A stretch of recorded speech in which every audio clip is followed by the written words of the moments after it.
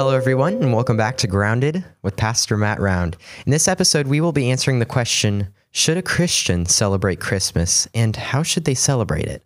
Here to answer that question is Pastor Matt Round. Hi, Pastor Matt. Hey, Noah. Good to see you again. So this is a little bit of a different kind of topic. It's a little bit seasonal, and we're only a little bit late. But, you know, with schedules and sicknesses and everything that comes with the holiday, this is when we get to it. So it's a fun January reminder of what we just went through in December.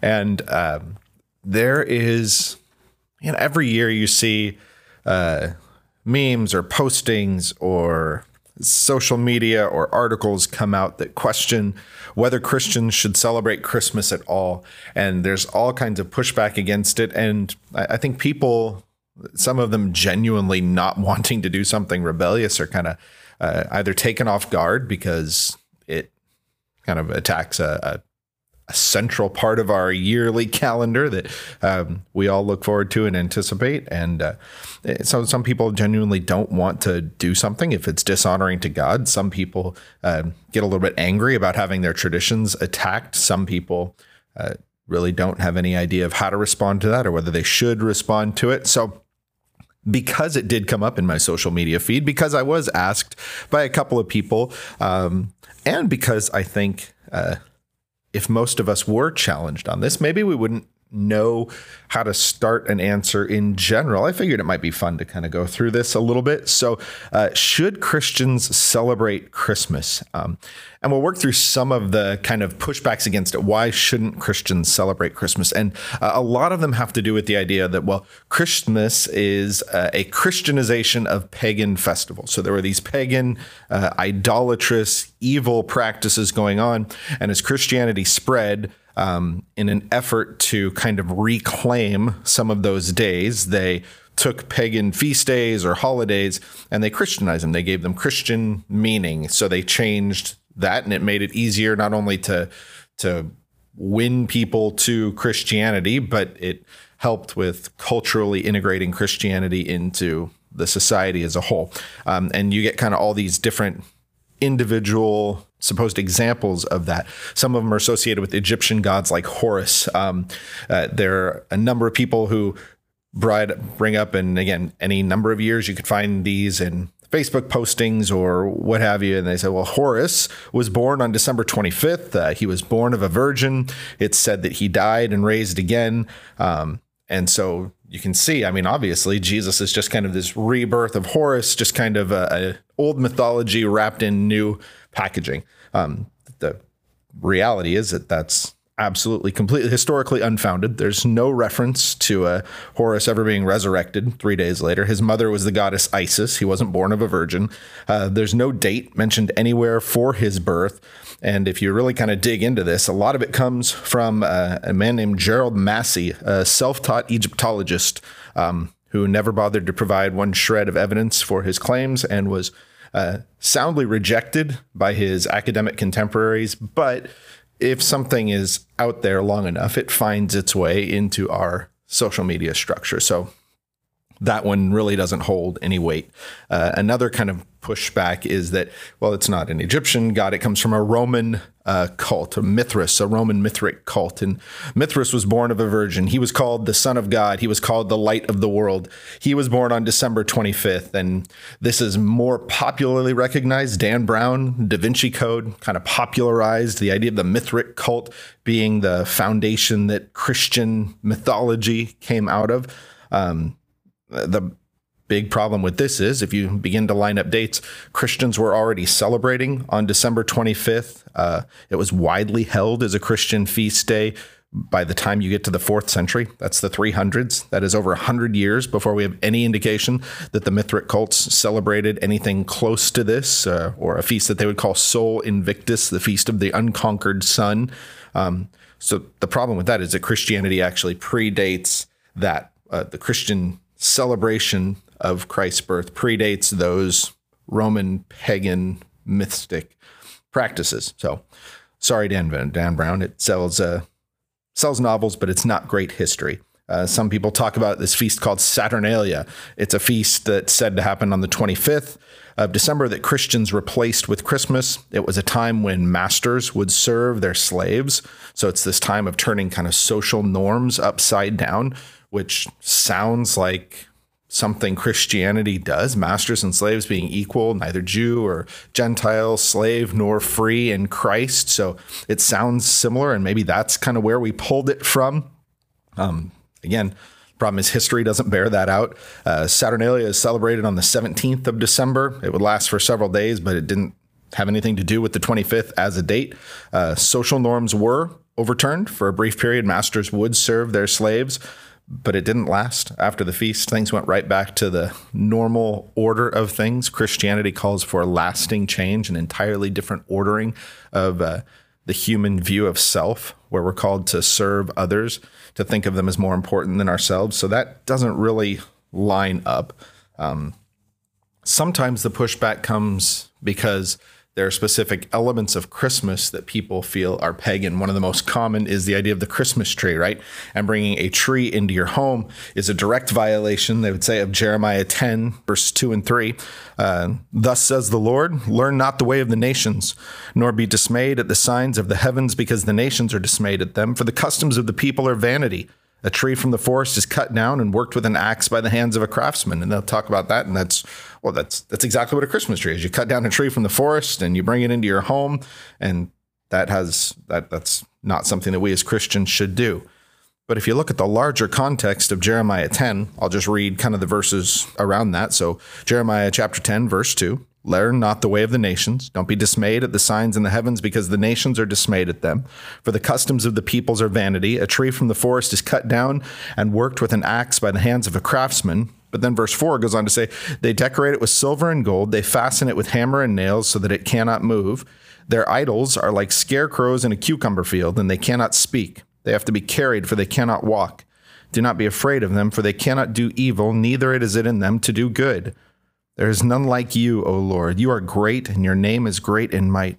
Who would not fear you, O King of the nations? For this is your due. For among all the wise ones of the nations, and in all their kingdoms, there is none like you. They're both stupid and foolish. The instruction of idols is but wood. Beaten silver is brought from Tarshish, and gold from Uphaz. They're the work of the craftsman and the hands of the goldsmith. Their clothing is violet and purple. They're the work of skilled men. But the Lord is the true God. He is the living God and the everlasting King.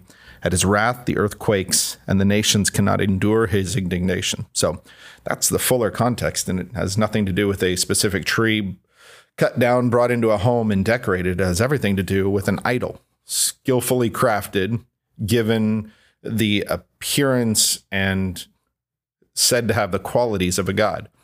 It's a prohibition against idolatry, specifically the wooden carved idols that were so prevalent, sadly, not only among all the nations, but even among Israel. So when you look at the context, it has nothing to do with a Christmas tree in particular. Now, you pull back and we can ask the question, and now here's a good question. Are there things that are a part of our cultural Christmas that are decidedly not Christian? And the answer is absolutely. Greed is built into our celebration of Christmas. What are you getting and how much are you spending? Has become a cornerstone of the celebration. It's profit for businesses. It's about satisfying our own wants and our own desires. And none of those things reflect humility or dependence on God that the Christian life is supposed to reflect. So should we reject greed and consumerism? Absolutely. Not just at Christmas. The idea of parties where there's just rampant consumption of alcohol, where there are all kinds of other vices and lack of self-control that kind of characterizes them. I mean, you get kind of the idea of the office holiday party that has elements that are things you don't talk about for the rest of the year.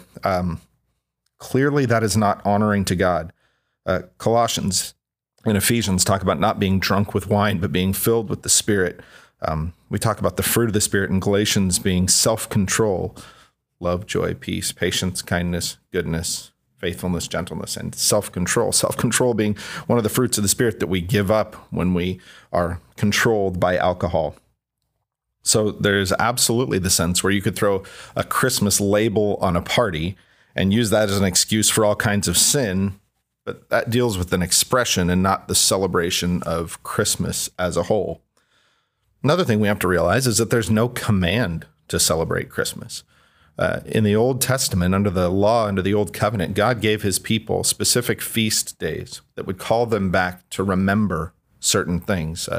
Passover and the Feast of Ingathering and the Feast of Booths. God gave his people these various times during the year where he said, you will celebrate this and you will remember it. This will call you back to what I've done when I've delivered you, when I've provided for you. It'll be a constant reminder from generation to generation of who I am and who you are in me. There is no command to celebrate Christmas.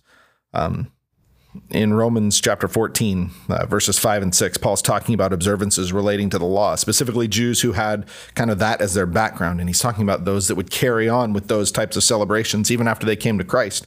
And his instruction to the church at Rome was, don't be divided over those things. That there are some who hold certain days as more important than others, and some to whom every day is very much alike. And he says that's a matter of a conscience. It's a matter of a biblically informed conscience that's submitted to God, not a matter for you to judge one another. And so if we did have a brother or sister who did not feel compelled or didn't desire to celebrate Christmas, it is absolutely a matter of conscience and not something that we could demand or assume that they were less of a believer for one way or the other. But that does bring up an interesting question. That's how did we get to December 25th? If it doesn't have pagan mythology at its roots, well, where did it come from?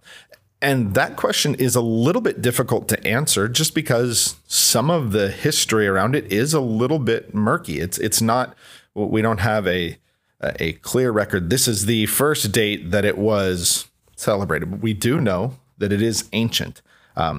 We have a pretty good idea of how it got to December 25th, and that's that early attempts to fix the crucifixion date of Christ landed on March 25th. There was a broad kind of a movement that identified the date of the crucifixion of Jesus as Passover on a March 25th.